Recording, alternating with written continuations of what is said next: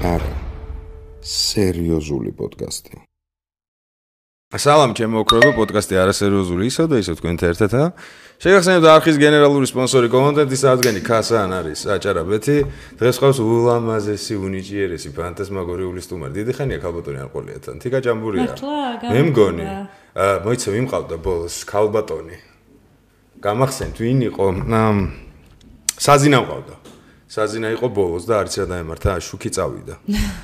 სვეჩი ამ წერეთ ერთხელ გადათხრილია და რაღაცას ეთყობა იქ მისცხეს და ესე შუა პოდკასტი როზე ჩაბნელდა და სანთლის შუქზე გავაგრძელეთ. მაგარი ინტიმური პოდკასტი გამოვიდა.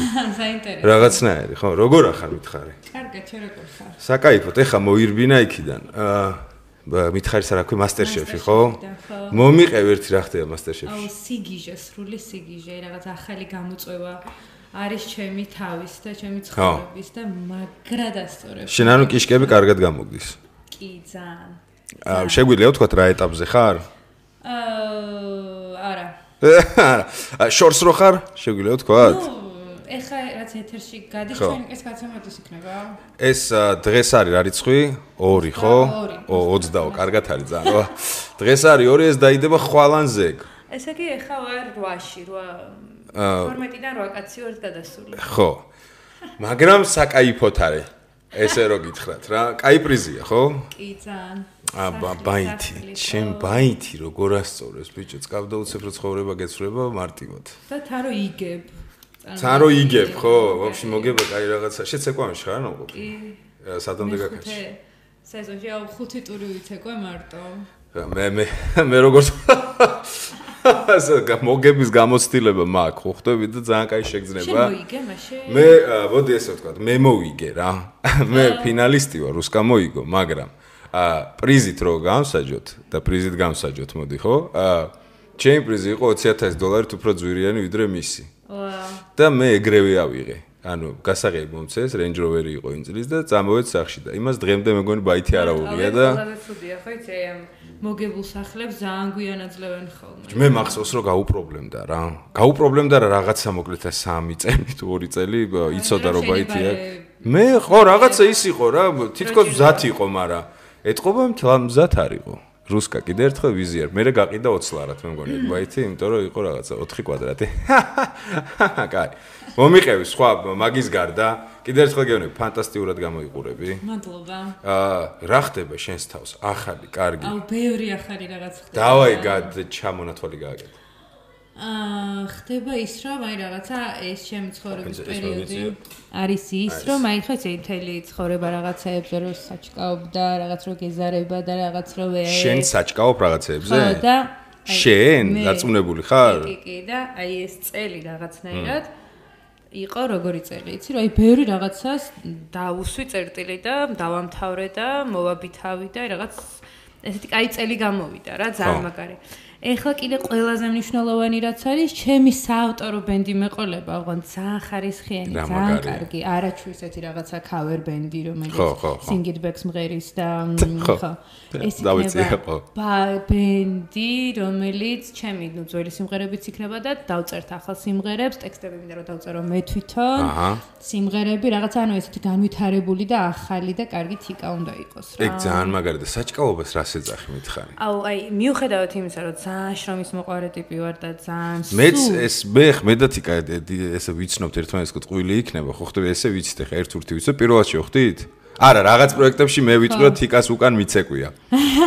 თიკა იყო ამ ხელა, მეც ვიყავი ამ ხელა და თიკას უკან მე ბავშვობაში როცა ჯერ კიდევ ცეკვავდი ცოლოღას და მაშინ მიცეკვია. აი ესე გამარჯვებით ვიცნობდით ერთმანეთს. დღეს პირველად შევხვდით ესე ერთ-ურს. მე შენზე ვიცი რომ ძალიან შრომის მოყვარე გოგო ხარ, პირიქით. კი ვარ.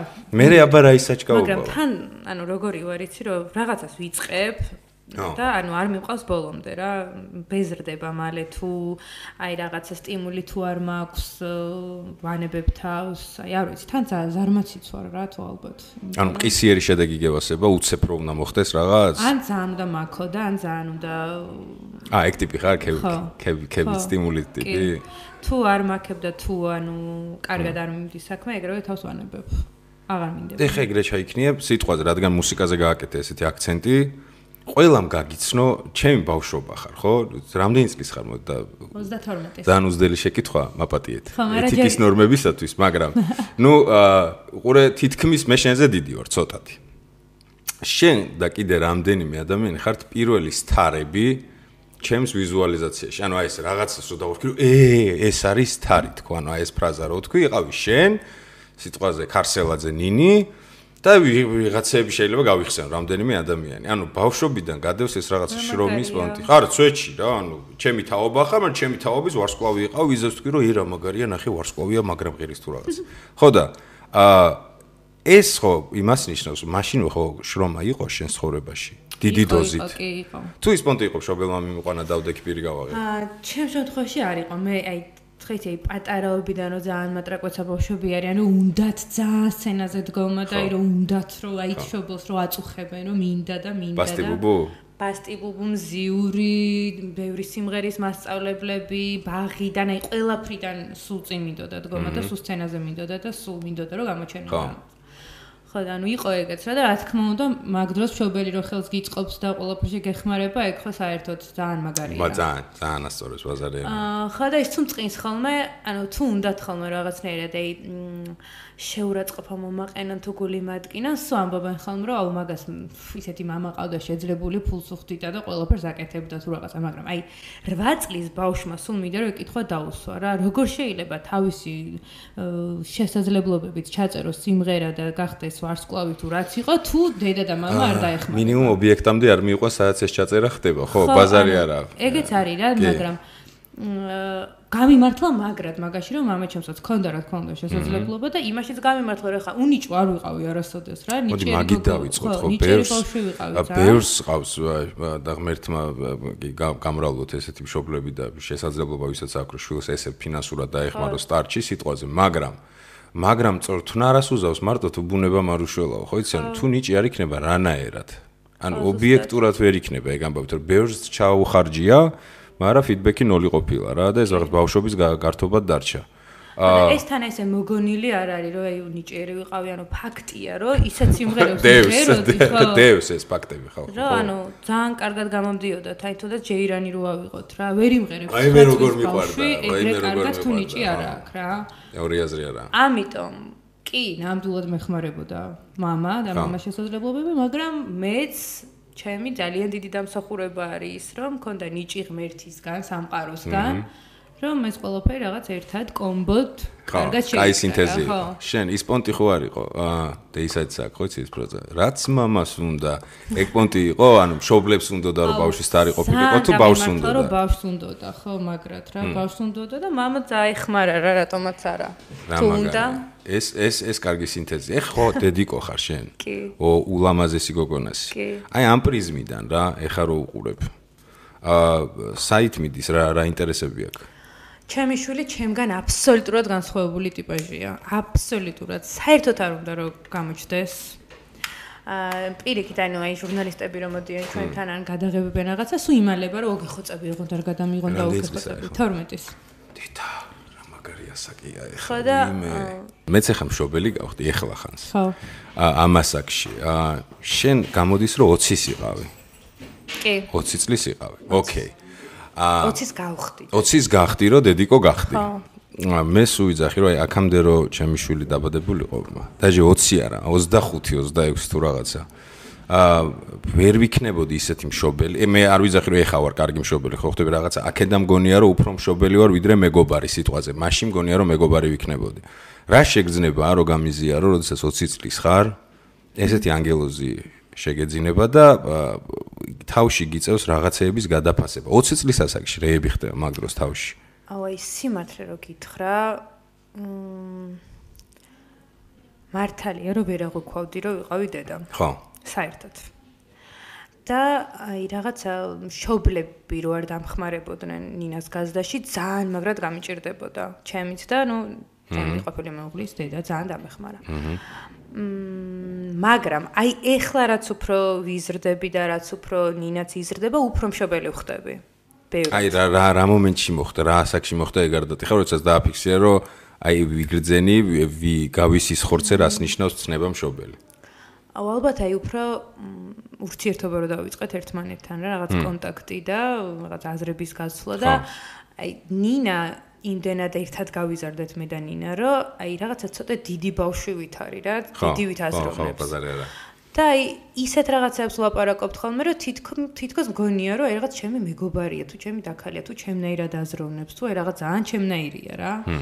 და ეგ ძალიან მაგარია, იმიტომ რომ ჯერ ეს ერთით ისეთი გახსნილი ურთიერთობა გვაქვს, ისეთი გახსნილი ურთიერთობა და მე რაც მაყდა ალბათ ბავშვობაში დედასთან, აი ეგეთი გახსნილი ურთიერთობა მაქვს ნინასთან და მინდა რომ აი ეს კომფორტი რა, დედასთან ურთიერთობის რო აი რაღაცები არ დამიმალოს, რაღაცეებში იყოს ძალიან კომფორტულად, აქვს ჩემთან და ეგ ძალიან მიხარია, იმიტომ რომ ეგ ძალიან მნიშვნელოვანია. რაღაც ის იყო რა, აი როგორ თქვა, სურვილი, რომ ეგეთი დედა ყოფილიყავი, რომ აი ჩემ შულს ჩემთან მაქსიმალურად კომფორტი ქონოდა ყველანაირში რა, რომ აი რომ იცოდეს, რომ რაც არ უნდა მოხდეს, ის ნდობის ფაქტორი არ მოვა დედასთან. ხო, დედა არის, რომელსაც უნდა ენდოს და ყველაფერში გვერდში ედგება რა. ეგ ძალიან, ეგეთი კომუნიკაცია ძალიან მაგარია რა. როგორი კომფორტი არის ცხოვრებაში, რომ აი არაფრის არ გეშინია რა, ყველაფერზე წამსვლელი ტიპი ხარ, რომ ყველაზე ახლო ადამიანი შენ გვერდშია, რაც არ უნდა მოხდეს. დიდი ბონუსია რა. იდეაში მშობლის ფუნქცია ხო ეგაა, რომ ყველა ეგრე უნდა იყოს გადამკვდარი, მაგრამ კომუნიკაცია რასაც შენ ხა აქცენტირებ, რომ ვერ ალაგებენ ხოლმე რა ძირითადად ეგეთ კომუნიკაციას, ანუ შეგრძნების დონეზე გვერდში უდგან ამ ბავშვებს, მაგრამ ერთია რომ შეძლო ამის დაალაგება რა. ეგ ძალიან რთული იყო ჩვენი მშობლებისთვის მაგის გაანალიზება, იმიტომ რომ ეგენი ხო ისე გაიზარდნენ, რომ შობლს და შულს უნდა კონდეთ დისტანცია და დისტანცია თუ ეგრევათ. გონია რომ ეს თაობის პრობლემა იყო, ანუ იმ ეპოქის წესები იყო თამაშის თუ კონკრეტულად ეგეთი მშობლები ყავდა სიტყვაზე რა. გონია რომ ეპოქის და ამ აღზრდის თვითონ აი იმ პერიოდის რა. იქაური მეთოდიკა იყო ანუ რა. კი და მე ანუ ჩვენ უკვე ხო ხედავთ რა, რაც ჩვენ გვაკლდა, ის უნდა მივცეთ უკვე ჩვენ შვილებს. ხო, ბაზარი არა. ეგ ფაქტორია რომ იღვიძებს რაც შენ გაკლია, გინდა რომ შენ შულს არ მოაკლდეს. უკვე 12 წელი ვაღნიშნე, რატო გავაკეთე აქცენტი. ეხა ეწყება გარდატეხის ასაკი. ჩემი მეგობრების შვილები, ვინც ეხლა, უბრალოდ ჩემი მეგობრების შვილებიც ეხლა გარდატეხის ასაკში არიან, აღნიშნავენ რომ კომუნიკაცია მაგასაკამდე ბავშვთან სულ სხვა იყო. და თურმე ეხლა დაიწყო ყველაზე რთული პერიოდი საერთოდ რა. რამე იგრძენი მესიჯები არის უკვე? აი ძალიან ვფრთხილობ ურთიერთობაში ეხლა რა აქამდე თუ რაღაცეებს ესე არ ვფრთხილობდი და არ ვაკვირდებოდი, ეხლა უკვე ძალიან ვაკვირდები და ძალიან ვფრთხილდები თითოეულ სიტყვას და მოქმედებას და საქციელს ნინასთან. აი მაგალითად ეხლა უკვე დაიწყო იმ მარტო სიარულის მეგობრებთან ერთად სეირნობა ვთქვათ გარეთ. ხო ხდები? დერსკი ასაკია ბიჭარა. და აი თან ნერვიულობ, მაგრამ არ ვიმჩნევ რომ ნერვიულობ და აი არ რაღაცებს არ უშლი და არ ვთრგუნავ და მაგრამ ისეთია რა, შულშიც გამიმართლა რა, ძალიან ჭკვიანი არის და არ არის აი ესეთი აი ძნელად ახსაზრდელი ბავშვი, რომელიც თქვათ უნდა აკონტროლო, ან უნდა რაღაცა ყავდეს ისე რა. ხო. ძალიან გვერდზე თუ რაღაც. ჩემი დიშვილი ეგეთი იყო მაგალითად და ძალიან ვიცი რა რთული არის ეგეთი ბავშვის აღზრდა და ნინასთან რო არ მაქვს ეგ დაბრკოლება ასწორებს, კაია. აა მე როგორ ნერვიულობ მაგასაც. შენ ბიჭი ყავს თუ გოგო? ბიჭი არის. გუშინ გახდა 10 თვით ჯერ ძალიან პატარა არის ხო და ეგ რო იქნება მაგასაკში მე უკვე არ ვიქნები პატარა ხვდები და აი ძალიან მეშინია რამდენად მენტალურად არადაბერებული ტიპი და ფრეში ვიქნები. ეხლა ნახე, შენ რომ მოწლიანი ხარ? 88-იანი. არა, საერთოდ ეხლა უსმენი და უყურებდი, რომ აი ეგ ჩვენი თაობა რა, არის ის თაობა, რომელიც არ ბერდება მენტალურად.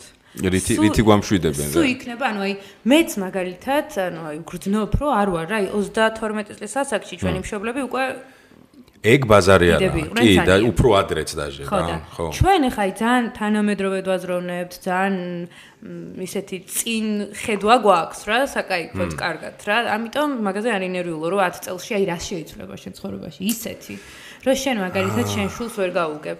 არ ვიცი რა. ეხლა ხო არ გონია რომ ერთმანეთს ვაწყნარებთ. არა, მე საერთოდ არა. ეგ ხო ჩვენმა მომავალმა თაობამ უნდა თქვას, რომ ხო, თურმე ჩვენც ისეთები ვართ, თანამედროვეები. იცი რა არის უფრო კომფორტულად და კარგად ვგრძნობ თავს ჩემ შულთან და ჩემი შულის მეგობრებთან, ვიდრე ჩემ მეგობრებთან რაღაც საკითხებში რა. და აი შეიძლება მე უბრალოდ აი ეგეც არის რომ დიშვილი და შვილი იმდენად ახლოს მყავს მეგობრულად, რომ აი ძალიან მესმის მაგ თაობის და ძალიან კარგად ვგრძნობ მაგათ სიტიმაში გარემოცვაში თავს რა. ხო და მგონია რომ მე საერთოდ არ გამიჭირდებოდა, ამიტომ შენც რავი, ახლა ისეთი ტიპი რომ აი რაღაცა ძალიან 47-ის ვიქნები. და რა. არაფერი, მე ვაფშე ისეთი. ვაფშე არ არის. სულიც უპატარა ვარ. ხო, და ეგ არის მთავარი. რომ და ანუ უნდა აყვე ახალგაზრდების რაღაც ახალ აზრებს, ახალ იდეებს. მე მომწონს სიახლეები და არ ვარ ის ტიპი, რომ სიახლეებისკენ რაღაცა ძალიან შიში მქონდეს პირიქით. ძალიან მისწორდება და სიამონებს, როდესაც ეს სახელი თაობა თუნდაც გამოხატავს თავისი ვიზუალით ან რაღაცა სხვა გაგებებით თავიანთ როგორ ვთქვა იდეოლოგიას თავის რაღაცებს ოფხედოლობას. მე მომწონს და ძალიან ვემხრობი ამას და საერთოდ არ არის რომ აი არა ეს არ შეიძლება იმიტომ რომ მე მეუბნებოდნენ რომ ეს ძალიან ცუდია და შეიძლება ჩვენთვის ეს ვიღაცისთვის ძალიან ცუდი იყო მაგრამ ამისთვის ძალიან კარგია და მე ხო არა იმიტომ რომ დრო და სივრცე შეიცვალა გინდა არ გინდა ყველა რაღაცეები გადაფასდა შესაბამისად ის ნარატივი რომელსაც ჩვენი მშობლები ჩვენს მიმართ იყენებდნენ არ ამგონია რომ აქტუალური იყოს ამ თაობასთან. ყურე მეთოდიკისა ან მაღზრდის მეთოდიკა რო ავიღოთ მე კიდევ ერთხელ ვიძახი ძალიან ადრეა ჩემთვის მაგის დაალაგება და მისთან მაგრამ აი იძახი რომ კონტროლის პონჩი რა არა კონტროლებ კი როგორ არ ვაკონტროლებ ხო ანუ აი სად გადის წითელი ზღვარი როგორ ფიქრობ ანუ აი სადავეები როგორ უნდა გეჭიროს ანუ აი თავარი პრინციპები უნდა ალბათ უთხრა რა არის ცხოვრების რა რომ უნდა იყოს თქვათ კეთილი ხო უნდა ისწავლოს კარგად უნდა უყარდეს ოჯახი, პატივს უნდა ცემდეს თქვათ შენ აზრს და ესეთი რაღაცები, რაც უფრო ეგ ხო საერთოდ ეგრე არის და ვიცით ყველა უნდა რაც უფრო შებოჭავ, მით უფრო წინააღმდეგობაში მოდის მე. პროტესტი უჩნდება რა თქმა უნდა, კი. მაგრამ რა თქმა უნდა რაღაცებში უნდა შებოჭო და რაღაცები უნდა იცოდეს, რომ არ შეიძლება ამის გაკეთება. მე აი ვიცი რა ახალი თაობის ბავშვები, რომლებსაც თავისუფლება გონიათ უზრდელობა და თავხედობა. ხო კი არის ბევრი არის ეგ არ ზღვარს ვერ ხვდები საერთოდ არ მომწონს ეგ და ჩემთვის მიუღებელია და ჩემაშ უნდა იცის მაგალითად რომ აი ეს ძალიან ცუდია რა არ მომწონს შენ მოგწონს ვეკითხები ხოლმე ხო მესმის ასამ რთული უყურეთ სათქმელად ხო თითქოს მარტივია ანუ ერთია რომ სიტყვაზე ბავშვს ეუნები თეზისებად ამ ყველაფერს რომ აი მაგალითად იყავი კეთილი ეს ცოტა ხო ხდები რაღაც პონჩი ხო მაგას ვიძახი ეს ხო სადღეგრძელოებს გავს რა ქუჩის ძაღლებს აჭამოს დაიხმაროს გაჭირებულ ადამიანებს. ანუ მე მგონია რომ მაინც აი შენ როგორც წაიყვან შენ შვილს და როგორ გზასაც უჩვენებ ისე წავა რა ყველა ვარიანტი. მგონია რომ პირადი მაგალითი ძალიან ბევრ შევა. ანუ ესენი ხო გარემოს ისრუტავენ რა, რასაც ხედავენ მგონია რომ შეიძლება რაღაცა ლექციები ჩაუტარო, რომ ერთი სიტყვა არ დაილექოს მასში. შეიძლება უნდა ანახო, ასწავლო რომ ეს ესე უნდა გააკეთო. მე ეხა ცოტა უხვევთ ემას, მაგრამ ვარ ჩვეულებრივი ცხოველთა როგორი მოყვარული იცი და აი გიჟდები. მითუ ანუ ამას ვასწავლი რომ ხედავს ჩემი შვილი რომ მე ქუჩის ძაღლებს ან ვეხმარები მიკედლებული მყავს ძალიან ბევრი ძაღლი რომ ყოველდღე მაგალითად ვეხმარები ამას რომ აი მეტირება მაგალითად რომ უყურებ რომ ადამიანებს რაღაცა უჭირთ ამას ხო ხედავს და ანუ ხვდება რომ ესე იგი ესეა სწორი ესე იგი დედა რომ ადამიანი რომელიც მისთვის არის თავარი ვთქვა ხო ადამიანი ცხოვრების ის ესეთია და ის თუ ამაზე ტირის, ესე იგი ესატირელია, ის თუ ამას აკეთებს, ესე იგი ეს სწორი საქციელია, ხო ესეა? ხო, ყალიბდება ემპათიის შეგრძნება რა, ამასობაში. შენ უნდა ანახო რა, რომ აი 10-თან დააკეთებინო რა თავარია ეს ყველაფერი მასაც. აი, მოდი ხო, სულზე ვიფიქროთ რა, სიტყვაზე. აი შენ ხო წარმოგიდგენია თავში მე არ გულისხმობ პროფესიით რა იქნება ეს ანუ რაღაცა ფსიქოტიპი როგორი გინდა ყოველ შემთხვევაში რომ აი კარგი ადამიანი თუ რაღაცა ვირას დავარქმევთ რა ჩვენი შვილის მე როგორი უნდა იყოს აი სიტყვაზე თუ ქონია შემთხვევა რომ ატყობ რომ სადღაც ის იმდენად არასწორი შენ როგორც გეგონა რაღაც გააძრო რომ აი ვერ ხვდები რა უნდა გააკეთო რა. ახლა აი უკვე არასწორი არის შვილთან მიმართებაში ის მოსაზრება რომ მე როგორიც მინდა ისეთი უნდა იყოს. იცი რა ვიგულისხმობ მაგაში აი სიტყვაზე შერად ჩამონათვალი გააკეთე. კარგი ადამიანი, უყვარდეს ცხოველები. აი რაღაც ამ საბაზისოებს ვიძახი რა. მე მგონი ილონ მასკზე უყურე თუ ვიღაცაზე რომ არ მახსოვს რომელიღაცა ცნობილია ილონ მასკი იყო მე მგონი რომ იძახის რომ რეალურად თუ ანუ შვილიო იმდენად ანუ შენო აძლევო სიცოცხლეს ადამიანსა და ის იმდენად შენგან დამოუკიდებელი არსება არისო თავისი ჩამოყალიბებით აზროვნებით ყველაფრით რომ ანუ შენ უნდა გაუშვაო და იცოდეო რომ ის არ იქნება ისეთი ადამიანი როგორიც გინდა რომ იყოს შენ ხო. ამიტომ მაგას ყველა დედა და მამა უნდა შეეგუონო, რომ ის არის ცალკე პიროვნება, რომელსაც აქვს თავისი მოსაზრება, ქცევა, გაგება ყველაფერი და ვერაფრით ვერ იქნება ზუსტად ისეთი, როგორიც გინდა იყოს შეგა. ამას უნდა შევეგუოთ. აი ამას რომ შევეგუებით, მე უფრო მარტივი იქნებაო შვილებთან ურთიერთობა. და თეზისად ხო, თეზისად ის არის. ალბათ საშინელი შეგრძნება არის, როდესაც შენი შვილი ძალიან არ არის ის ტიპაჟი, როგორზეც წარმოდგენილი გქონდა, რომ ყოფილიყო შენ, მაგრამ მე მართლა გამიმართლა. და სულ ვეუბნები, რომ ჩემი ოცნების შვილი ხარ, თქო, ზუსტად როგორ შვილზეც ოცნებობდი, ეგეთი გოგო ხარ, თქო. რა თქმა უნდა, წინააღმდეგობებში მოდის და ეს ძალიან კარგიც არის, ფსიქოლოგები ამბობენ, რომ ბავშვი ჯიუტი რო არის და თავისი აზრები რო აქვს, ეს უკვე კარგია, იმიტომ რომ ესე იგი ყალიბდება ადამიანად. მაგრამ ხო რაღაცნაირად ეს სულ რაღაც ერთობლივ კარგ კონსენსუსამდე მივდივართ ხოლმე ორი. როგორ ასწორებს? იმენ მოსალოცი ამბავია რა. ხო და მგონია რომ ეს იმიტომ რომ აი ძალიანვე მეგობრები. აი ძალიან და აი რაღაც დღის განმავლობაში სულ ტელეფონი გადავდოთ და ვიჭორაოთ, აბა მომიყევი დღეს რა მოხდა და სკოლაში რა მოხდა და ის სულ იქნებ ვინმე მოგწონს ხო არ მოგეთ. აი სულ აი თითქოს ისეთი რაღაცეები, რაც ტაბუ დადებული უნდა იყოს დედას და შვილის შორის. არა, პირიქით, აი მინდა რომ მაქსიმალურად და ისე თვითონ აი ისე კომფორტულად მოერგება ხოლმე რაღაცნაირად და მიყვება რაღაცებს, რომ იმითაც გული აი რაღაც ძალიან მევსება ძალიან ბედნიერებით. მოსალოცად ხონია ცოტა ამბავი, მაგრამ ასწორებს რა. შენ დედის პროფესიულ ამბავს როგორ არიქავს? დედა ვარსკვლავია, დედა რაღაც ეს ფაქტორები როგორ მოხდება? არა, მეც არ მაქვს ეგ ესე დიდად. ყველა მაგას მეუბნები ჩემი მეგობრები, მე მგონი ვერ ხვდებიო ხანდახან, რომ აი გიცნობს ხალხი, იმიტომ რომ აი არ მაქვს მეც ეგ რაღაცნაირად ვერ აღვიქვავ, რომ აი პოპულარული ვარ თუ აი რაღაცა პოპულარული რო ვარ, განსხვავებული ვარ თუ აი რაღაცა. მგონია რომ აბსოლუტურად ჩვეულებრივი მომენტი არის აქ ჩემ ცხოვრებაში და თითქოს აი არაფერი არ არის განსხვავებული რა. ამიტომ ნინასაც ეგეთი მიდგომა აქვს. ერთადერთი არ უყვარს ვერიტანს, როდესაც მასშტერდებიან და სულ აუ რას გაშტერდებიან და რას მოგაშტერ და ეგ აქვს ხოლმე. ნუ ეგ ისეთი არაფერი არა რა. აუ ეს ქალი რანაირად გიყურებს, ან ვიღაცამ თუ შეიძლება ცუდა ხო იცი ხო იციან, აი ცუდად რომ შემოგხედავენ თუ რაღაცა, აუ რანაირად შემოგხედა მეუბნება. იცი რატო გითხე, უყურე ეს თაობა, ეგ ასაკი, ძალიან კარგად მეგობრობენ სოციალურ ქსელებთან რა. და დღევანდელი ტენდენციები სამწუხაროდ, რომ პროსტა ეპოქამ პირველად შექმნა ესეთი მოდელი რა, კომუნიკაციის და შეფასების სისტემის, რომ ყველა შეუძლია ყველაზე რაც უნდა ის დაწეროს, სადაც უნდა ის დაწეროს. აი მაგამბავზე ხო არ ქონია, რომ აი ხო ხდე ხო არ განიცდის სიტყვაზე რაღაცას წააწყდა, რომ დედაზე რაღაცა პოსტია ის არის. დაუწერია ესე კომენტარი ვიღაცისთვის რა. კი, მიუწერია 1-2-ისთვის.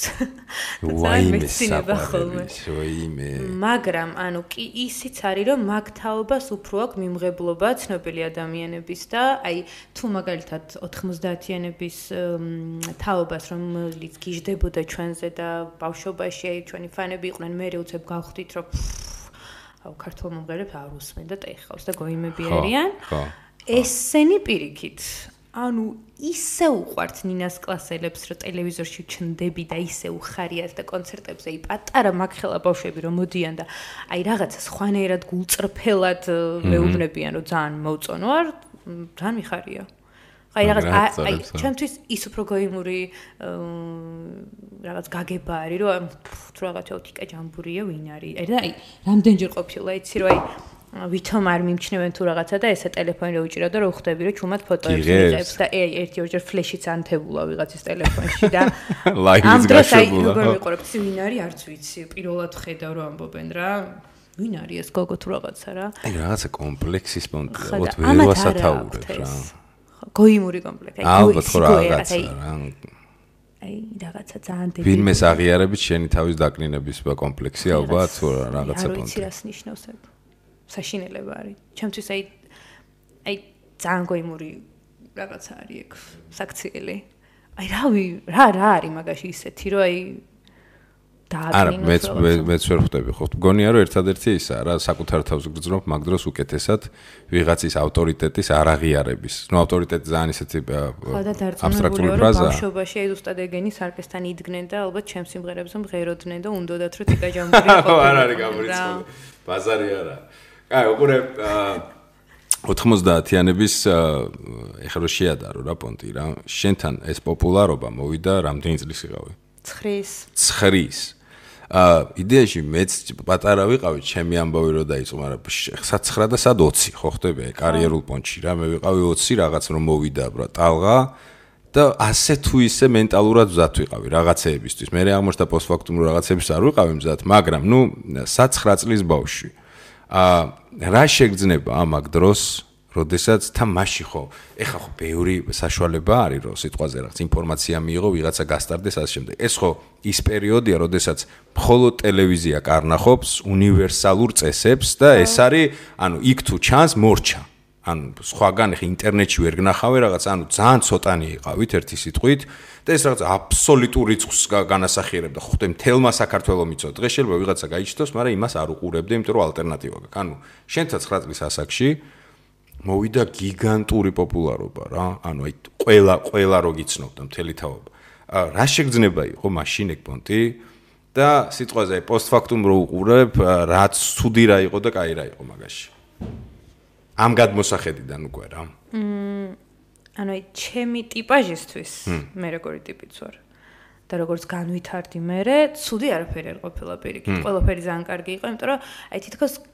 ყველაფერი კარგი წამოვიღე იქიდან, რაც უნდა მოყოლოდე ჩემ პოპულარობას. აი, მაგალითად, ძალიან ხშირი არის, როდესაც პატარაობიდან ხარ პოპულარული და მე იჭედები იქ და ვეღარ ვითარდები. ხო, აი, ბევრს ჭირს ეგ ძალიან. უცხოეთშიც, საქართველოშიც ძალიან ბევრს. ანუ განვითარება მუსიკალურად შეიძლება ძალიან ცუდი და არაფერი არ გავაკეთე, მაგრამ აი ნუ ადამიანურად, აზრობრივად, გონებრივად ვამბობ მე რა. ცუდი რა იყო? ცუდი არაფერი არ იყო, იმიტომ რომ მაშინ იმხელა სიყვარული იყო და არანაირი ნეგატივი არ იყო. ეხლა რაც ხდება, თქვა თან. ხო, არა, სხვადასხვა ეპოქაა, საერთოდ. მაშინ იყო რომ ყველა გკოცრი და ყველა გეფერებოდა, ყველა მადლობას გიხდი და ანუ აი რაღაცა ის სხვანაირი გულწრფელი დამოკიდებულება იყო, მიხვდი? აი, როგორი ფანები გყავდა, იცი? აი, გული რომ ისდიოდათ. ნამდვილი ფანი. ნამდვილი ფანი. სიტყვა რასაც ნიშნავს, ხო? აი ეხლა რო უყურებ ჯექსონებს და ვიღაცებს და იქ რო აი სახესი ხოკავენ აი მინახავს დედას ფიცა ვარ არა მაგარია მე და დათო ხუჯაზე ვიჯექით მაშინ ფილარმონიაში ის რო არის დიდი გასავლელი ხო იცი შუაში და ორმა გოგომ გამოიარა და ორივე ერთად დაეცა ვაიმე მართლა იგი მოწყდნენ აი ესე რა მაგარია და ანუ ეგეთ რაღაცები მანქანა ხელში აგვიყვანეს მანქანით აი რაღაცა ის საშინელებები ხდებოდა სახთან რიგები და სახლის ტელეფონი არ ჩერდებოდა რეკავდა აი არასოდეს სკოლის წინ დახვედრები და აი რავი საოცრებები ხდებოდა ამიტომ იმ პერიოდზე ცუდი არაფერი არ მახსენდება საერთოდ აი საერთოდ პირიქით ძალიან ბედნიერი ვიყავი.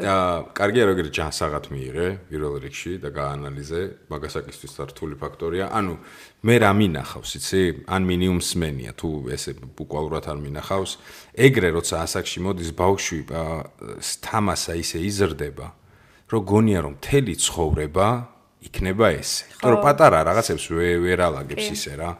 მე ძირითადად ბევრი რაღაცა ბიოგრაფიული სტორები არის, რომ ნაშერაც აღნიშნე ხო ხდები ცხოვრება გრძელდება რაღაცეების ჭყალებში პოპულარობა რაღაცები იცვლება ოდნავ იწევს და ადამიანები ამას ვეღარ ეგუებიან ვიღაცა გალოცდება ვიღაცა წამალს გადაყვება ვიღაცა მაკალე ეკალკინს ხანსად ნახულობდნენ ხო მიხვდი ანუ პონტი იყო ეგეთი ანუ შენ შემთხვევაში ის არ იყო რომ რაღაცა თამასა ისე გაიზარდა რომ მე გრადუსმა ოდნავ თუ იკლო ამას მოეტანა ნეგატივი რა ან კომპლექსი ან წყენა ან გაკვირვება არა უბრალოდ აი კიდევ ერთხელ ამბობ რომ მიმღებლობა მაგ ყველაფრის ძალიან მაგარი ანუ მივხვდი რომ გავიზარდე სადღაც ვიღაცები ჩემზე კარგად მღეროდნენ მაგალითად და ამან არქნა ჩემ ცხოვრებაში ის რომ აუ всё დავიღუპე და ჩემზე მაგრები არიან და მე ვერაფერს ვერ ვიზავ ანუ არა პირიქით ძალიან გულშემატკივრობდი იმ ადამიანებს ძალიან მაგრად მინდოდა რომ იმათაც წარმატება ქონოდათ და ანუ ეს ეხლაც მაგ რა ვიღაცები მაგალითად ეხლა რო უყურებ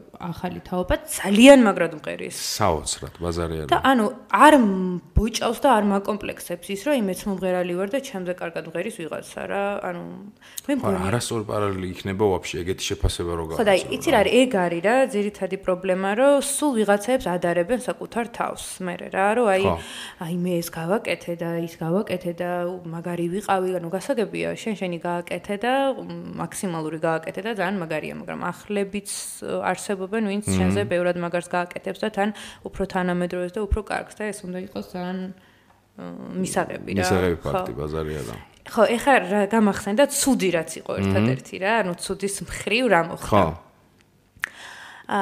რადგან ვიყავი ესე უკვე სახელი და გვარი მქონდა რომ ვიყავი თიკა ჯამბურია, სულ ორმაგად მიწევდა დამტკიცება რაღაცეების. ეგ პასუხისგებლობა არის, იასნად, ხო? თუნდაც თეატრალურში რომ ჩავაბარე. რომ ვიყავი თიკა ჯამბურია, ისე მიშლიდა ხელს, რომ აი ცუ რა მომენტი ქონდათ, რომ ეს თიკა ჯამბურია და რა. შენ როდის ჩააბარე? მე თეატრალურში ჩავაბარე 2000 ჩემ დროს სწავლობდი? ჩემ დროს სწავლობდი გადაო? გოგი მარგოლაშვილის ჯგუფში ვიყავი. მე დავამთავრე 2010-ში. გოგის ჯგუფი? არა, მე ვიყავი დათო კობახიძესთან და მე პროსტა მე დოიმა მიყვანა პირველი კურსის ბოლოდან და მივდიოდი რაღაცა სამჯერ. 2010-ში ჩავაბარე, ან 2009-ში ჩავაბარე. და ბოლომდე დაამთავრე. გადავედი მე მუსკომედიაზე ოღონდ. მოიდედა, რა არ მინახი ხარი, ხან აღარ დავდიოდი უკვე ისე ხშირად რა. და ეგ მოიცა გიშლი და ეგ ფაქტორი. ძალიან მაგრად მიშლიდა ხელს, აი ძალიან. თეატრალურშიც, აი სუ ისეთ ადგილებში რა, სადაც შენი აი სხვა ნიჭის გამოვლენის შანსი გაქვს. იქ გიშლის, იმიტომ რომ შენ უკვე მომღერალი ხარ. და თითქოს აი მომღერალი რო ხარ, სხვა ვერაფერი აღარ შეგიძლია, აი რაღაცა აი ეგ გაგებარი, თუნდაც მასტერშეფშიც ეხა რა, ეგ უკვე მომღერალია და დაუთმოს სხვა ბავშვებს სამზარეულო. ანუ აი ხო, მესმის. პრინციპი მესმის, რასაც ამბობენ. ანუ გონიათ, რომ ადამიანი ვიღაცის ლუკმას შენ ჭამ რა, დაახლოებით ეგ მოდი, შენ ხო შენი ნაჭამი გაქვს, ეხა სხვების მიუშვი რა. ძალიან ცუდია, იმიტომ რომ მე მიყვარს განვითარება, მიყვარს სულ რაღაც სიახლეები, რაღაცა სხვა რაღაცეების ცდა, ახალი რაღაცეების ცდა და აი სულ მიყვარს ხოლმე რომ აი ადამიანებს რატო არ მოწონთ რომ რაღაც ახალს ცდი რა, პირიქით, ანუ უფრო საინტერესო უნდა იყოს, ანუ ადამიანს რამდენი ინტერესი აქვს და რამდენი ნიჭი აქვს, ხო?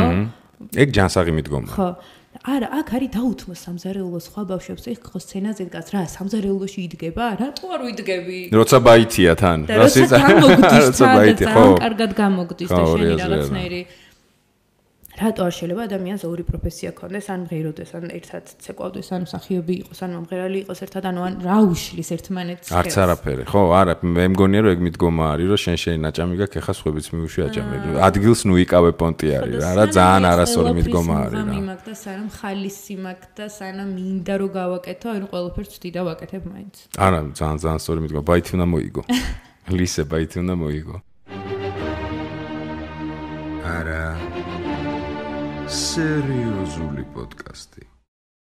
რამდენად გიცხოვრია წარსული საჩრდილებით? ალბათ ყველა ცხოვრობს არა წარსული საჩრდილებით. აი რა კონტექსტში გულისხმობ, იცი? არავითარ შემთხვევაში უდიდესი პატივისცემა ქეთიდოლიძეს, მაგრამ ფრაზა ჩემი კუკარაჩა ნანახი გაქვს. აი რასაც განასახიერებს ხლები.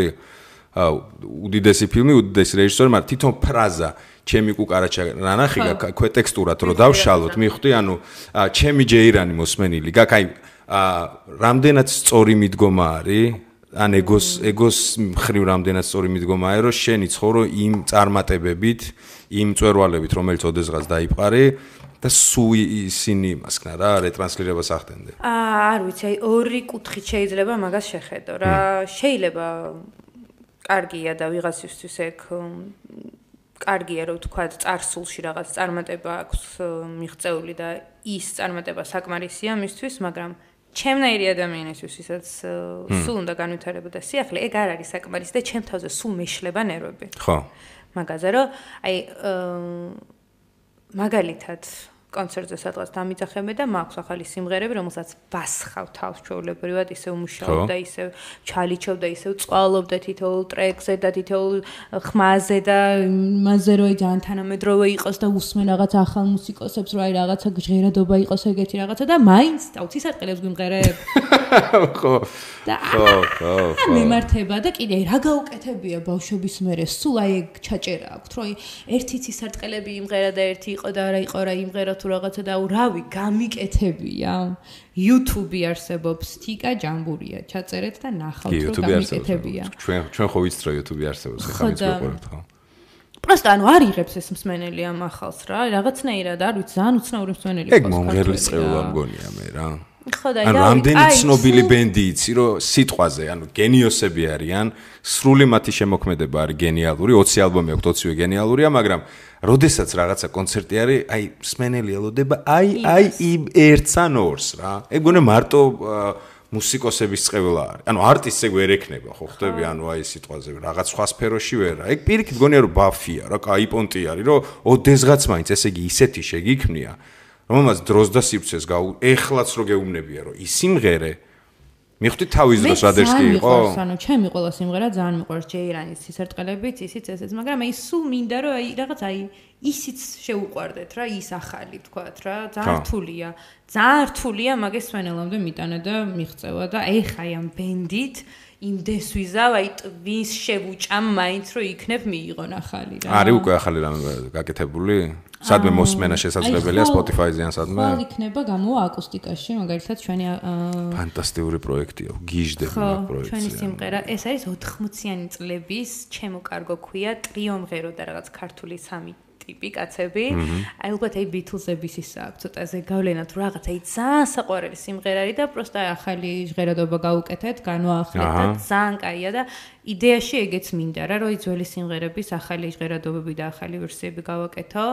აი ეს ჩემი ბოლო სინგლი რაც გავაკეთე, ჩემი და ოცნების დუეტის და ჩემი ძველი სიმღერა თბილისის ახალი ვერსია, ეგეც ძალიან მინდა რომ მსმენელმა შეიყვაროს. იქნება აკუსტიკაში ეგეც? ეგენი იყო უკვე. მე გავმაზე ესე იგი. მეგობრებო, ხშირად ვაკებ ხოლმე ამ პროექტს, მაგრამ ნუ იშვიათი მოვლენა არის ტელესივრცეში დღეს რომ საქებარი იყო ზოგადად პროექტი და აკუსტიკა არის ალბათ ფანტასმაგორიული პროექტი, რომელიც მინიმუმ რაღაცა ძველ შემსრულებლებს, რომელმაც თავის საქმე 5-იანზე იცის, ხო აძლევენ პლატფორმას და ახალი ბევრი ისეთი ტიპი გააძრეს და მიცეს საშუალო. ყველას არა აქვს რაღაცა სტუდიურად ჩაწეროს, ხო ხტები პახოდუ გადაიღოს კლიპი, ანუ ეს არის იდეალური პლატფორმა და ძალიან ხარისხიანი, ანუ აი სუპერ ხარისხიანი არის. კიდე რამე გახსენდება ეგეთი? არა. ერისთვის რომ ხო ხდები აკეთებდეს ესეთ კარგ საქმეს. მე არ მახსენდება ეგეთი არაფერი. სულ მაგას ვიცახი რა, ძალიან მაგრად აკლია ქართულ ტელევიზიებს, მაინც უყურებს, ანუ აი თუ თბილისში არა ვთქვათ, თბილის გარეთ ხო ხალხი უყურებს ტელევიზორს და ჭირდებათ მუსიკალური ვთქვათ. ასაკობრივი ზღვარიც არის ხო ხდები, ანუ YouTube ძირითადად მაინც 40-მდე ითვლება რა. რატომღაც 40 წლამდე უფრო აქტუალური არის. მე უფრო ტელევიზიის მაყურებელია. თუნდაც YouTube-ზე იყოს რაღაცა, ვთქვათ, მუსიკალური ათეულები ქართული. არ არის. ხო, არ არის. და ჩვენც არ გვაქვს ერთმანეთის მიმართ კონკურენცია. ადრე იყო მეალომანია. გახსოვს მეალომანია? როგორ არ მახსოვს? უმაგრესი გადაცემა იყო, მულჭაშკა გოგო იყო. კი. აი რა ხდებოდა, იცი რომ რა გაიხსენა? მეალომანია. აუ რა გაიხსენე, ხო. სამეულში რომ მოხვედრილიყავი, სერიოზული შრომა და ის გჭირდებოდა მუშაობა და ყველა ცდილობდა რომ ისეთი კლიპი გადაი, თუნდაც რომ შეხედო, ხარისხობრივად ძველი 90-იანების კლიპები ბევრად უფრო კარგია. ბაზარი არა, ბევრად უფრო ნაჩარიჩარია, ვიდრე ეხლა გადაღებული მაშინ აი რეებით ვიღებდით პროსტა და როგორი აპარატურით და ჯეირანი არის ისეთი აპარატურით გადაღებული და თვითფრინავებით და რავი აი ძალიან ნამუშევარია. ხო, კაი, შეიძლება iPhone-ითაც გადაიღო, ეხლა ჩვენ კი არა ჰოლივუდის ვარსკვლავები იღებენ, მაგრამ გადაიღო და ეხლა არც ვიღებთ, იმიტომ რომ ანუ აზრი არ აქვს. აი, კაი თემაზე მიხვედი. აზრი რატო არ აქვს? სად უნდა გავუშვი? აი, ხო, აი უყურე ინდუსტრია ხო შეიცვალა რა. ანუ რაღაცას რო აკეთებ, აი მაინც სადღაც შინაგანად ეს კონკურენციის თუ რაღაცის პირველობისკენ მიდრეკილის ხო გაქვს ადამიანს, რომ გავაკეთო ვიღაცაზე კარგი უნდა იყოს, ან გავაკეთო იდეაში უნდა კონდეს ხო რა. აი ვიზე კარგი უნდა იყოს, მარტო მე ხო არ გადავიღებ. მიხდი? ანუ შენ გადაიღე ახალი კლიპი თქვა. ხო. ხარ მომღერალი. და ძალიან მომეწონა, ძალიან მაგარია. მეც მინდა რომ გადავიღო, თქვა, გადავიღე მეც. ანუ ეგ უკვე შედარებითი იქნება. ნახე, იმისი უფრო კარგია თუ ამისი უფრო კარგია. ანუ აი ეგეთი ჯანსაღი კონკურენცია რომ წამოვიდეს საქართველოში, იქნება ძალიან მაგარი. და რა მოკლა ეს კლიპ ინდუსტრია, რატო გონია, რატო დაიბრიდა? ალბათ აი მაგან რა, რომ ინტერნეტი შემოვიდა, აი ხო პირიქით უნდა იყოს, რომ ახალი პლატფორმები გაჩნდა, სადაც გჭირდება გადაცემა. ხო, გავაკეთო. გავაკეთე მე. ასე დაიბადა გენიალური იდეა. ოდესღაც იწყება. ეხლა თან აი ეს თანამედროვე ახალი ჯგუფები, როკ ჯგუფები. ანუ რა ხდება, ნანახი გაქვს მაგათ კონცერტებზე? 1-2-ზე კი. შოქში ვიყავი ოღონდ მართლა. ხო. ანუ ეს რაღაც თანამედროვე ახალი ბენდები რაც არ ელოდი მაგვაიბს? არა, საერთოდ. არის ეგ ვაიბი. გავგიჟდი, მართლა ფანები ყავთ მაგათაც. ხო და ეგ ხო ასწორებს, ხო და კლიპი რატომ მოკვდა? ეს თვითონ ფორმა რა, რაღაცა შემოქმედების რეტრანსლირების რატო დაიბადა? კონცერტები ბაზარი არა, ანუ ხალხი, აი ეგეთი ბენდები, ჯიგრები, ვიღაცეები ავსებენ. წვეტა არის, კლუბებში წვეტა არის. მუსიკა ალბათ Spotify-ზე იტვირთება, როგორც ვიცი, ხო, ყველაზე აქტუალური პლატფორმა მაინც Spotify, YouTube-იც პონტი არის, მაგრამ აი ეს სატელევიზიო პრემიერები რაღაცები რატომ მოკვდა, რომ ტელევიზიას აღარ აინტერესებს? ალბათ, კი. და არც არის აი ეგ რა ათეულები. სადაც გაუშვებ, სადაც ვიღაცას შეეჯიბრები ამ შენი კლიპით ან დაუმტკიცებ რომ უფრო კარგი ან ხარისხიანი ან რაღაცა ეგეთი უნდა იყოს. და შენ ზარჯობია რომ შენი YouTube ჩენელი ქონდეს როგორც არტისტს? როგორ და ყველაფერი იქონდეს. კულტურა არ გვაქვს ჯერ საქართველოში. სამწუხაროდ. გააქვს YouTube ჩენელი? რომელსაც საერთოდ ყურადღებას არ ვაქცევ. აჰა. რატომ მე? არ ვიცი. ანუ კლიპი რო გადაიღო და მან დრო ატვირთო. რატო მაინც და მაინც ტელევიზია? ის მაშინ, იმიტომ რომ არ არსებობდა ალტერნატივა. ხო და მაგას ამბობ ტელევიზიაში კი არა, YouTube-ზე მაინც რო იყოს თქო რაღაცა გადაწყდა. ვიღაცები აკე უფრო ჰიპ-ჰოპის თემა კეთდება ხოლმე. ჩვენთან რაღაცები კეთდება. კარგად მიდის და ხარისხიანად მიდის. ხო, ანუ კეთდება რაღაცები, მაგრამ აქეთ ხარეს უყურე შენ თუ ეგეთი დამოკიდებულება გაქვს, რომ აი იცი არსებობს YouTube-ი, გინდა კლიპი, სიტყვაზე მოგწონს ეგ ფორმა და არაკეთებ. ანუ სხვებს როგორ მოვთხოვთ, ეგ ამბავია, ხვდები? ხო, ამბობ რომ ვარ შრომის მოყარე, მაგრამ თან ცოტა თან ცოტა ზარბაცი, ხო? არა, აი სტორი პონტია, რომ YouTube არის იდეალური პლატფორმა, ეხლა რომ არტისტმა შექმნა საკუთარი სამყარო, საკუთარ ჩენელზე და გავიგეთ, რომ ტელევიზია შეიძლება აღარც უნდადეს, მაგრამ ტელევიზია აღარც გჭირდება იდეაში, საერთოდ აღარ არის საჭირო. მე ტელევიზიას აღარ აღადაობ, რას უნდა. აი ეგეთ რაღაცებს ხო ხდები? მოდი ესე ვთქვა, ტელევიზორს, ანუ ხშირად ერთხელ ხოლმე ტელევიზიის ყურება და ტელევიზორის ყურება. ტელევიზორს ალბათ როდის ჩავრთე, ამ ტვერი ადევს როგორი, იცი? ანუ აი გამრეცხეს რო წერდნენ მანქანაზე, ხო იცი, ეგეთი პრინციპით, მაგრამ ნუ გაჯეტებში ხო უყურებ რაღაცებს, იგივე რაღაცა პროექტებს შეიძლება თვალი გადაავლო, ესე რა. მაგრამ YouTube-ი მაინც გონია რომ დღეს უფრო წინ არის თუნდაც მაგამ ბავში რომ არტის არ ჭირდება რაღაცა ლოდინი რომ იქნებ ვინმე ტელევიზიამ სადმე გეხვეწე პაცა შემაყოფიეთ თუ რაღაცა არა საკუთარ ჩენელზე შემიძლია გავაკეთო სამყარო. ტელევიზიაში ძალიან ცუდი რაღაც ხდება ესე მგონია ჩვენთან რა ძალიან. იმიტომ რომ ძალიან პოლიტიკური გახდა ერთი და რამდენიც გასართობი გადაცემა არის რაღაც თითქოს ყველაფერი ძალიან არასაინტერესო არის თუ აი რა არის ვერ გავიგე. მე დიდად ესე არც მახსენდება არაფერი რომ მე მევასებოდეს გასართობი რა. ანუ არაფერი საერთოდ. აი რა კატეგორია ხალხზე არის გათვლილი ვერ ხვდები და რეიტინგი რას უწერს რა წერს მაგასაც ვერ ხვდები. რეალიტი წერს ხო ხედავ Prime House რა შვება.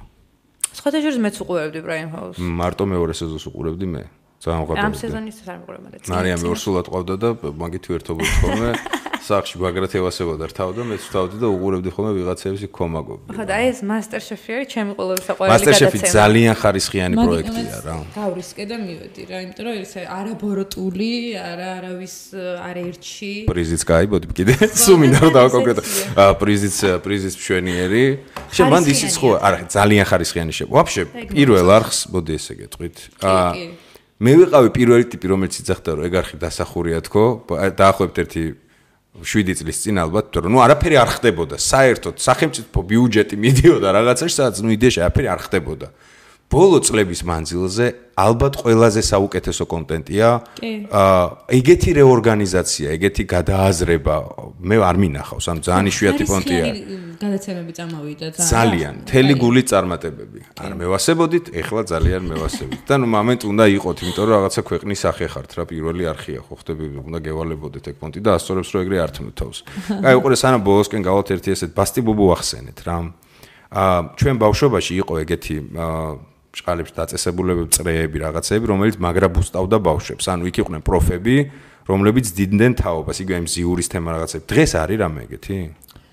ანუ აი ბავშვს რომ მოუნდეს, სად მიიყვანო? კი, როგორ არ არის? აი ჩემ მეგობარს მაგალითად საფოტო შელიძეს, რომელიც არის საოცარი. მუსიკოსი. საოცარი მუსიკოსი. აქვს teen club-ი, რომელშიც საოცრად მაგრად ზრდიან და ასწავლიან ბავშვებს სიმღერას. და ასევე სხვა რაღაცეებს. მზიურიც არსებობს, ნინა დამყავდა მზიურში. არის კიდე, ანუ სიტყვაზე ეგ კონტენტია. არის, აი მზიურმა. მე რამდენი თაობა? იმხელა გამოცდილება და ისეთი მაგარი რაღაცეები, რომ ჯერ ერთ-ერთიც ინსტრუმენტებზე დაკვრა, ხმებში სიმღერა, გემოვნება, ანუ ყველაფერი ჩამომიყალიბა. რამდენი წლიდან დადიოდი? 6. პიონერთა სასახლეში გიწევდა? პიონერთა სასახლეში დავდიოდი კი. ეხ მე და აღმოჩნდა ერთ სპექტაკლში ვიყო ბურატინოში ხო არის? ბურატინოში ვიყავი კი. მე ვიყავი ბურატინო. მართლა? მე ვარ ბურატინო.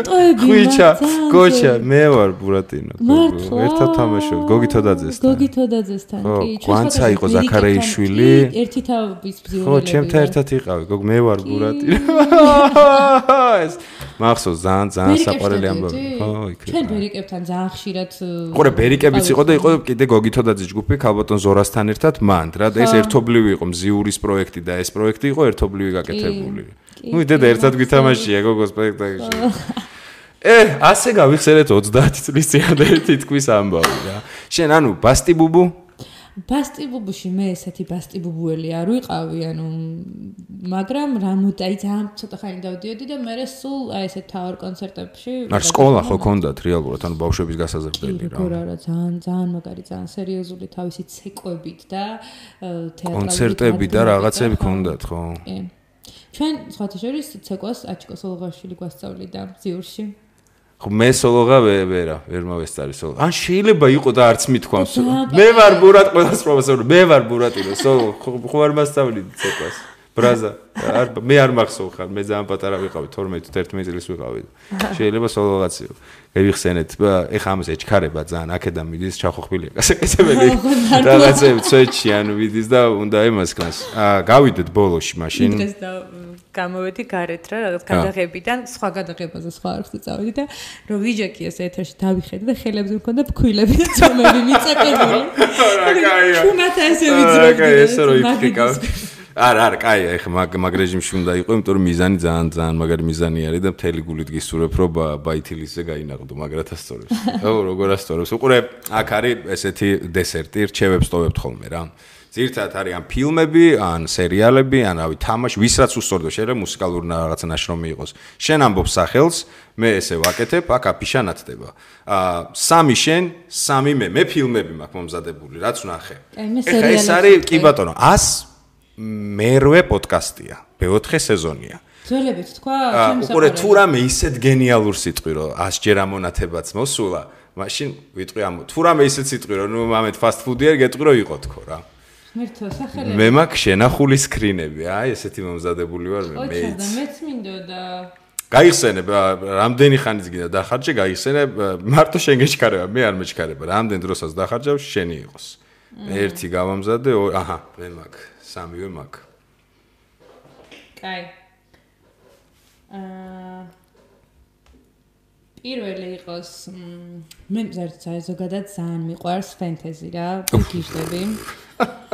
კიდე მაგრამ მე გოიჭველი გეცოდინებათ ახლა შენ თუ ანიმე გიყვარს, ჩემი საერთოდ ანიმე მიყვარს არ მე ვარ ანიმე. ტიტანებს უყურე? ბოლო სერია არ მაქვს ნანახი. ინახავ? ხო. ვიცი რომ საოცრება არის. ძალიან ისიამოვნებ. თუ მანგა წაკითხული გაქვს, პირდები რომ ანიმეზე უფრო ისიამოვნებ. ვიცი რაც ხდება. ანუ ძალიან ისიამოვნებ. მაგრამ აი ისე მინდა ისეთი დრო მინდა რა რომ ტვინი იყოს გათიშული სხვა ყოველთვის. ხო მოძებნე, ეგეთი საღამო მოძებნე. ჩაუჯდე და უყურო კარგად, იმიტომ რომ ვიცი რომ გავსკდები ტირილით. გასკდები ტირილით და განსაკუთრებით ტიტრების დროს დააკვირდი გვერდზე არის ვსტავკები რა. კარგად დააკვირდი რეები არის მან და როგორი ფინალი მოიფიქრეს ამ დამპლებმა. ვა, ნახე რა გააძრო ბიჭო, ტიტანებიო. თქვა ტიტანები ეკუთვნის მარა. თქვა თუ ვისაც არ გინახავთ ერენის ფინალური ოდისეა და ლევინის და ასე შემდეგ ბოლო სერია დაიდო მე ძალიან ვისიამოვნე. ჯერ ხო გენიალური ანიმე არის, ანუ სრულიად გენიალური, რომელმაც შეცვალა ფორმა რაღაცეები საერთოდ რა და თუ არ გინახავთ ზოგადად ჩაუჯექით ნახეთ თუ არა და ბოლო სერიით დატყვით ტიტანების შერკინება. აჰა. მეორე. კაი, ჩემი პირველი მოიც. ანიმე გააძრო ამას ვინაც ვარ. კაი. მე ვნახე დიდი ამბავი იყო ამ ფილმზე. ესე იგი The Creator, ანუ შემქმნელი. ნახე ეს? არა და მაინტერესებს ძალიან. ხო დიდი ჰაიპი იყო ძალიან რა, რომ რაღაცა ხელოვნური ინტელექტი, პოსტაპოკალიფსური რაღაცა. მოდი ასე ვთქვათ, ერთი საღამოს გასატარებლად, უბრალოდ რადგან ესეთი ჰაიპი იყო, გეტყვით რომ მეც ვნახე და პროსტა გირჩევთ, რომ ანუ ერთი საღამოს ისეთი გენიალური რაც ფუთავდნენ, საერთოდ არ არის. არც გადაღებული კარგია, როგორმე ჰოლივუდია, არტისტები არ არის ცუდი, მაგრამ რასაც ელოდებოდი, თუ ჩემნაირი მოლოდინი ქონდა ძალიან ტყუილად. მაპატიეთ რომ დაგინგრიეთ ეს ილუზია. ერთი საღამო პოპკორნი მიკროტალღურში შეაგდეთ, ჩაუჯექით, კარგ 2 საათს გაატარებთ. დანარჩენი ნუ გაქვთ მოლოდინი განსაკუთრებული. აჰა, კრეატორი. მეორე 1899 ეს არის სერიალი. 1899 რატომ ეცნობა? აი ეს არის. ლისტში მაგ ჩაგდებული. უყურე რა, თუ ანუ ცოტა ჟანრობრივად რა არის? ანუ თუ გითხარი ესე არ დამისპოილერო. ანუ ფენტეზია. ფენტეზი არის და ძალიან საინტერესოა. დიდია? არა, ერთი სეზონია. აი ეგეთები შემჭკები მიყვარს. ანუ ongoing-ია თუ მორჩა და მორჩა? მორჩა და მორჩა. ლისტში რამხელა ლისტი მაქვს? რომ მომენტ შეიძლება რომ გააგრძელონ კიდევაც, მაგრამ ნუ ფინალიც მოსულა რა, ეგრე დავთავრე. ოკეი, ლისტიდან გადმოვწევ პრიორიტეტებში და ვნახავ. 1899 ესე ქვია, ხო სერიალი? ოკეი. მეორე ჩემი. სკორსეზე. ვნახე. ბოლო. ეს ცოტა პესიმისტი იქნება. 3 საათი და 30 თუ რაღაც, 3 საათ ნახევარი. Killers of the Flower Moon ესე ქვია. მოკლედ, სკორსეზეს ფანი ვარ, სერიოზული. წელს იყო ის რომ ნუ ოპენჰეიმერს სახეს გააძრობს და რაღაცა ესეთი ამბავი იყო სკორსეზეს აი ჭკუაზე პროსტა კიოდი კინოთეატრში ეს რომ ნახე არის ძალიან მაგარი ფილმი ანუ სკორსეზეს როგორიც ეკადრება მაგრამ ნუ მე ოსკარს არც ერთს არ მივცემდი მან და არაფერში რა ანუ დიკაბრიოსია ოსკარი არაფერი საოსკარო ჩემთვის იქ არ ხდებოდა ანუ საერთოდ უფრო მაგრებით უთამაშია ანუ ალბათ ყოველი მეორე ძალიან კარგი ფილმია რაღაც ეს Native Americans თემა არის, ნავთობის თემა არის, true story არის, ძალიან მაგარი თხრობის რაღაცა storytelling-ის ფორმა სკორსეზე არის. დიდია გაემზადეთ, ანუ ცოტა ისაა, ხანდახან შეიძლება მოიწყინო, მაგრად ისიამოვნებთ, მაგრამ ის ფრაზა რომ სკორსეზემ თავის მაგნუს ოპუსი გააძრო, აპა, ვერავითარ შემთხვევაში ძალიან ბევრი სკორსეზეს ფილმი მირჩევნია, მაგრამ ნახეთ. ერთწამი კიდევ ერთხელ. უეჭველი სანახავია. არა, გადა, აუცილებლად სანახავია, ქვია The Killers of the Flower Moon. აჰა, ჩემი მეორე. მესამე. და ბოლო არის, ჩემი ყველა დროის საყვარელი სერიალი Game of Thrones-ის ახალი ის რო არის? House of Dragon-ი, პრიკველი რო არის, ხო? ძალიან მომწონს. ძალიან, ნახე გაკ. გატკინო გული? კი, არ გიყვარს Game of Thrones. პირველი სეზონი ნახე და თან მე როგორი იმით მანახე, იცი რომ მე ვარ ბეჭდების ბრძანებლის ყველაზე დიდი ფანი, ალბათ. Game of Thrones უყურე. ხო და უფრო და უფრო აზერში შედიხარ, უფრო და უფრო. ვიცი რაც ხდება რა. ანუ ესე ხო იცი ეპიზოდებად ყველაფერი რონანა, ვიცი როგორ გააფუჭეს ბოლო სეზონი, ჯონ სნოუს გაცოცხლება რო ყველაზე პაზორნი კინემატოგრაფის ნაბიჯი იყო, ყინულის მეფის სიკვდილი იმას რო გავდა, რა ვიცი, არ სირცხვილი. ანუ რაღაცები ვიცი. ბევრი კაი ისეთი სერია არის მან აი არა ეგეთი პოპულარული. ანუ დავიწყო თავიდან ვნახო. აი გიჟდები ისე მიყვარს ორჯერ მაქვს ნანახი.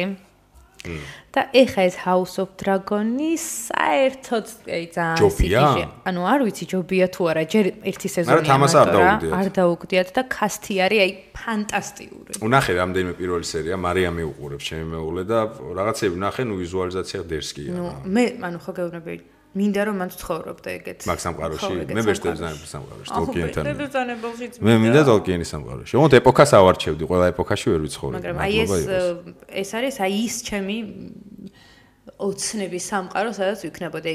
ჩემი მეგობარი მაგალითად ოცნებობს, რომ ანიმეში ცხოვრობდეს. აუ, ნარუტოში მინდა მე. ზუსტად, ანუ ნარუტო არ მაქვს ნანახი და ისაც ნანახია, ყველას აეგრე ძალიან უყვარს. დრასიძახი. ეს არის ალბათ არ ვიცი რა გითხრა. ჩემთვის ყველაზე აი ეს უკან რო გიდგას ეხა ტიპი, ეგ არის ჩემი ალბათ ერთ-ერთი ყველაზე ახლო ადამიანი, მოგონილი ადამიანი, რომელიც ბევრ ნამდვილს მირჩევნია. ხო, ჩემი ბიჭიც, ჩემი შეყვარებული გიჟდება ნარუტოზე. მოკითხვა ძმას, ესე იგი სუპერგემოვნება აქვს. სულ ნარუტოსი. აი შარინგანები დაწყებული უკანაც არა. ყველა ეგეთი ის არის რა. ხო, ნარუტოს ეგ აქვს რა.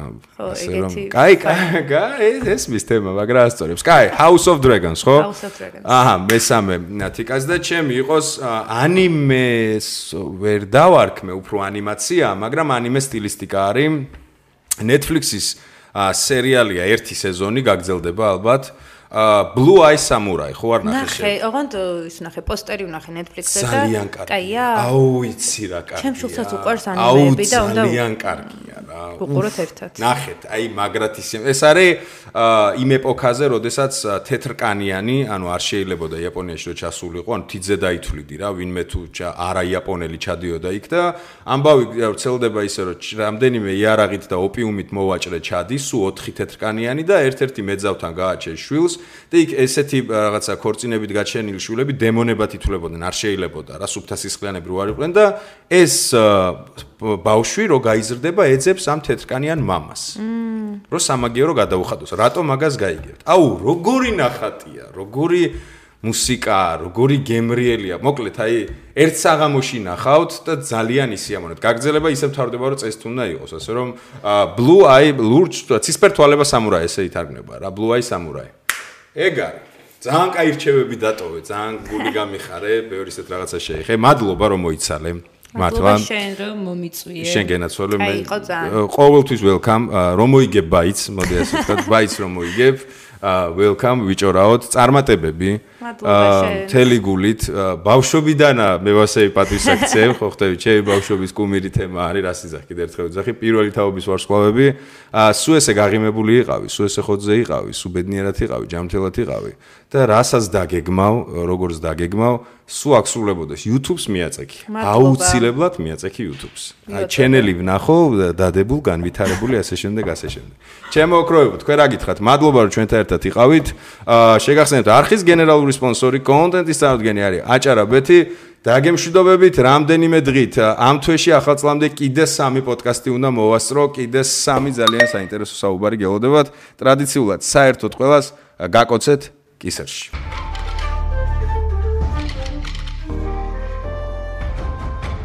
არა. სერიოზული პოდკასტი.